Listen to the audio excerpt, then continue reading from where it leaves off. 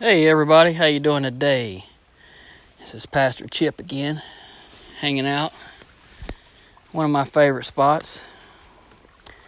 If you hear the fire popping and the creek running behind me, Keith knows right where I'm at. Ain't that right, Keith? Just out here today on a chilly day. Thought I'd have a little fire and hey, we could call this my fireside chat, right? So anyway, today, I think I'm going to talk about being a Christian ain't easy. And you know, this has been on my heart all weekend since last Thursday. And last Friday, I was out of town. I didn't get a chance to do it. So we're going to talk about it today. And the verse I'm going to use, I'm going to start off with the verse, is John 12. And we're going to start with 9. And this is when Jesus was gone to Lazarus' house. And Mary and Martha were there. And that's a whole nother story about, you know, them wiping Jesus' feet off with expensive oil and all. But Lazarus... Maybe I need to go back and cover Lazarus for you one day. But Lazarus had been raised from the dead by Jesus, his friend. And we don't know a whole lot about Lazarus. We just know that, you know, he was Jesus' friend and very close. And he died and Jesus rose him from the dead. But, you know, those Sadducees and Pharisees, they was hot on Jesus like a heat-seeking missile. They was looking for anything to get at him, any way to get at him. I guess you could say they were probably the earliest form of the mafia. They was going after him. Had a vendetta. But verse 9, John 12, verse 9, it says, "Now a great many of the Jews knew that he was there, and they came, not for Jesus' sake only, but that they might also see Lazarus, whom he had raised from the dead. But the chief priest plotted to put Lazarus to death also, because on account of him, many of the Jews went away and believed in Jesus." So you see, being a Christian ain't easy. A lot of people, I won't say you're not up to the task. You're just not up to making that sacrifice for the task. Everybody's up for the task. It's just whether or not you can accept. You know, it's like that old Mission Impossible TV show that used to come on years ago. This is your mission if you choose to accept it. You know, if you choose to be a Christian, Jesus tells us many, many times, it's not going to be easy. He says we're going to be persecuted, we're going to be hunted. And you know, it's more important today than ever has been to be a Christian and to vote. You know, our world is trying to eradicate Christians through the ballot box and the political office. And, you know, I know a lot of young people don't remember it, and a lot of people my age don't personally remember it, but we had relatives that were there. But you know, there was a man named Hitler who tried to eradicate a religious group of people, the Jews, just because he didn't like them. And he used military force, concentration camps, starvation, let people confiscate their property. And you know, that's exactly where we're getting at today. There are Christians that are being litigated in court because they won't bake a cake, because it goes against their religious beliefs. there are Christians being, just like the old days. They're being spit on and beat, pushed, knocked around just because you're a Christian. And a lot of Christians like to say, "Well, I'm not going to say anything. I'm not going to do anything. It's not going to matter to me." Well, what did I just read you? If it was in the Bible 2,000 years ago, what the heck makes you think you're safe from it today? It says the chief priest plotted to put Lazarus to death also, because on account of him, many of the Jews went away and believed in Jesus. If you are a person and you're a Christian,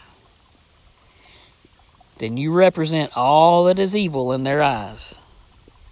Or it's really, we represent all that is good, but to them, you represent everything that goes against what they live, what they stand for, how they act. And because of that, you're a boil that needs to be lanced.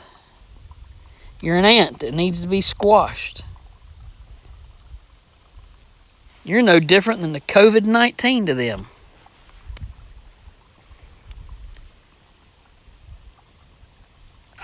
I just don't understand how a lot of people just stand by and think, it's okay.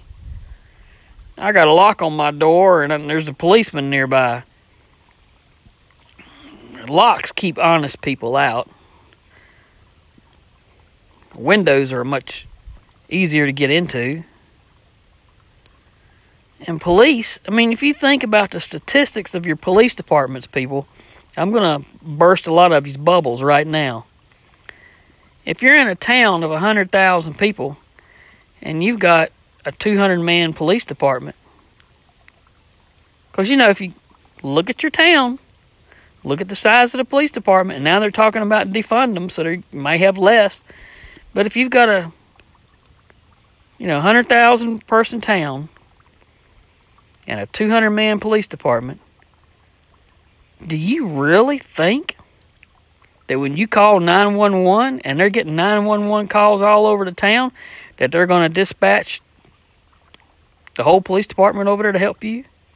Or even 5? Or how about 2? If craziness is going on all over the town, do you think that they're going to come to your house? I want you to think about something. All those policemen, most of them have families. And if the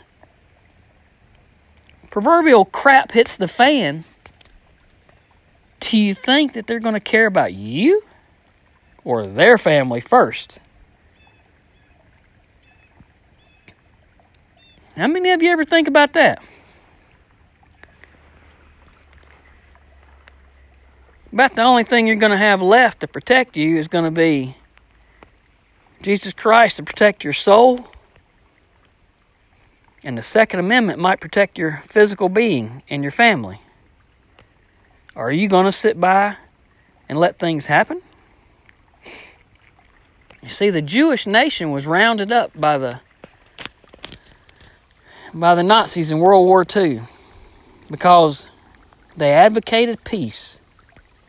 They didn't want to resist. Their rabbis told them no weapons.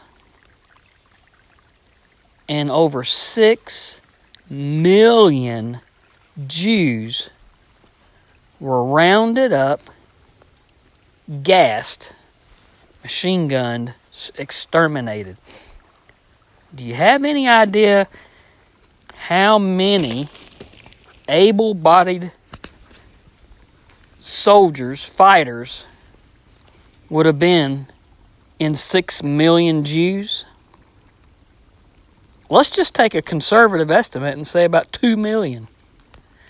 That's 2 million able-bodied fighters that could have resisted the Nazis.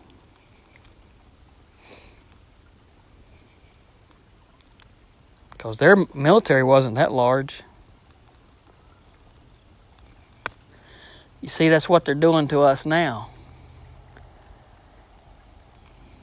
They're coaxing you, telling you that it's better to let the government take care of you.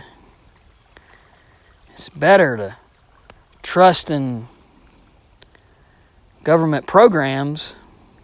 It's better to turn your weapons in to the government. We're the only ones that need weapons. If you want another history lesson, the Indians had bows and arrows. And the U.S. Army, the U.S. Cavalry, had guns. Who did it work out for? It didn't work out too well for the Indians, did it? You should let our history be an example of what you don't want to see a repeat of. Being a Christian is more than just saying you carry a Bible and you go to church. Paul tells us that we need to be ready to defend the faith. That's not just with the Bible in our hands.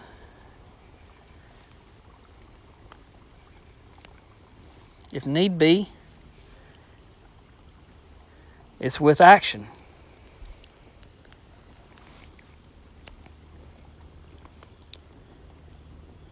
You see, ever since the time of Jesus, which is the time the Christians began, there have been people looking for a way to destroy the people that represent Him,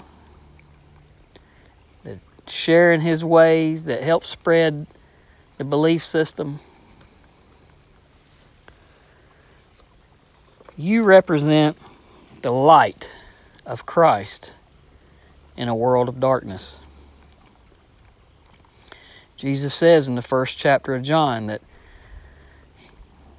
He came, the light, in a world of darkness. And He's been shining that light ever since creation. A lot of you people thinking, oh, he don't know what he's talking about. I'll tell you what. You pick up your Bibles and start reading John, the first chapter. John is the theology of Christ. It's written by John, the one closest to Christ. But it's the book of the theology of Christ. It's one of the best books in the Bible. And then if you're worried about all this superstition and things that people say and it's not really going to happen, well, just go back through your Bible and find the things in there that were predicted. And then I want you to put a check mark beside the ones that didn't come true. I'm going to tell you, there won't be very many check marks on your paper.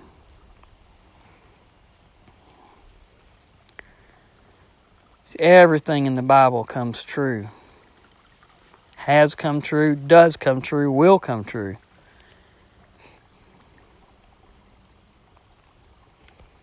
It's just a matter of sometimes we may not find a place in archaeology, but when we do, we find proof of it.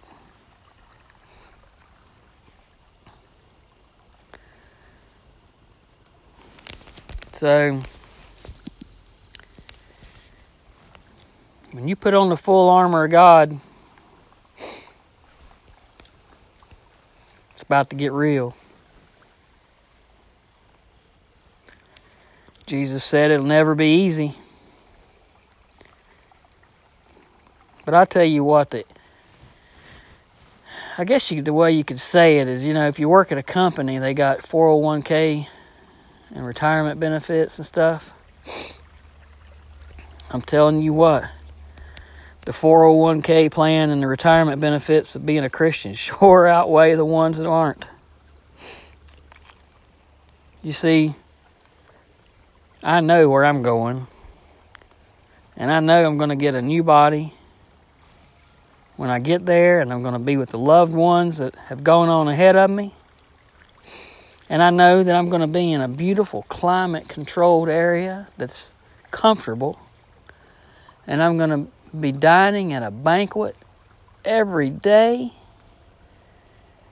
The lion will lay with the lamb. There will not be any sadness, agony, grief, hurt, pain.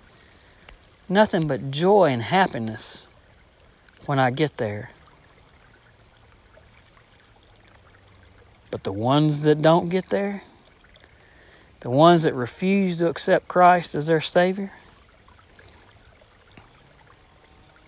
y'all got another thing coming, like the song says. You're going to be gnawing and gnashing of the teeth. This campfire I'm standing around right here with the smoke, it ain't even the hottest part of the center of it ain't going to be as hot as where you going to be. And that cool brook of water right here behind me, it might as well be 5 million miles away, because you'll never get it to touch your lips.